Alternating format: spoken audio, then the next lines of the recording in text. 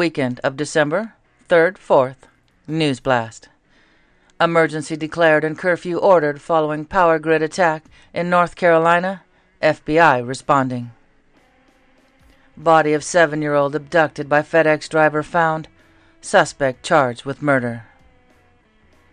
Coyotes. 16-year-old Colorado boy charged with attempted murder of 7 police officers.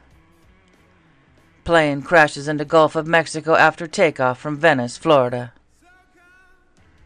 Next, Smoking Gun from the Twitter files will address what happened after the election, says Elon Musk on Spaces. Scientist who worked at Wuhan lab said COVID was man-made. Georgia Senate runoff smashes early voting record. Ukrainians hid orphan children from Russian deportation. Notable quake, preliminary info magnitude 6.7, 108 kilometers northeast of Haifa, Tonga. Nancy Pelosi tells Emmanuel Macron that she crushes a hot dog every day on Capitol Hill.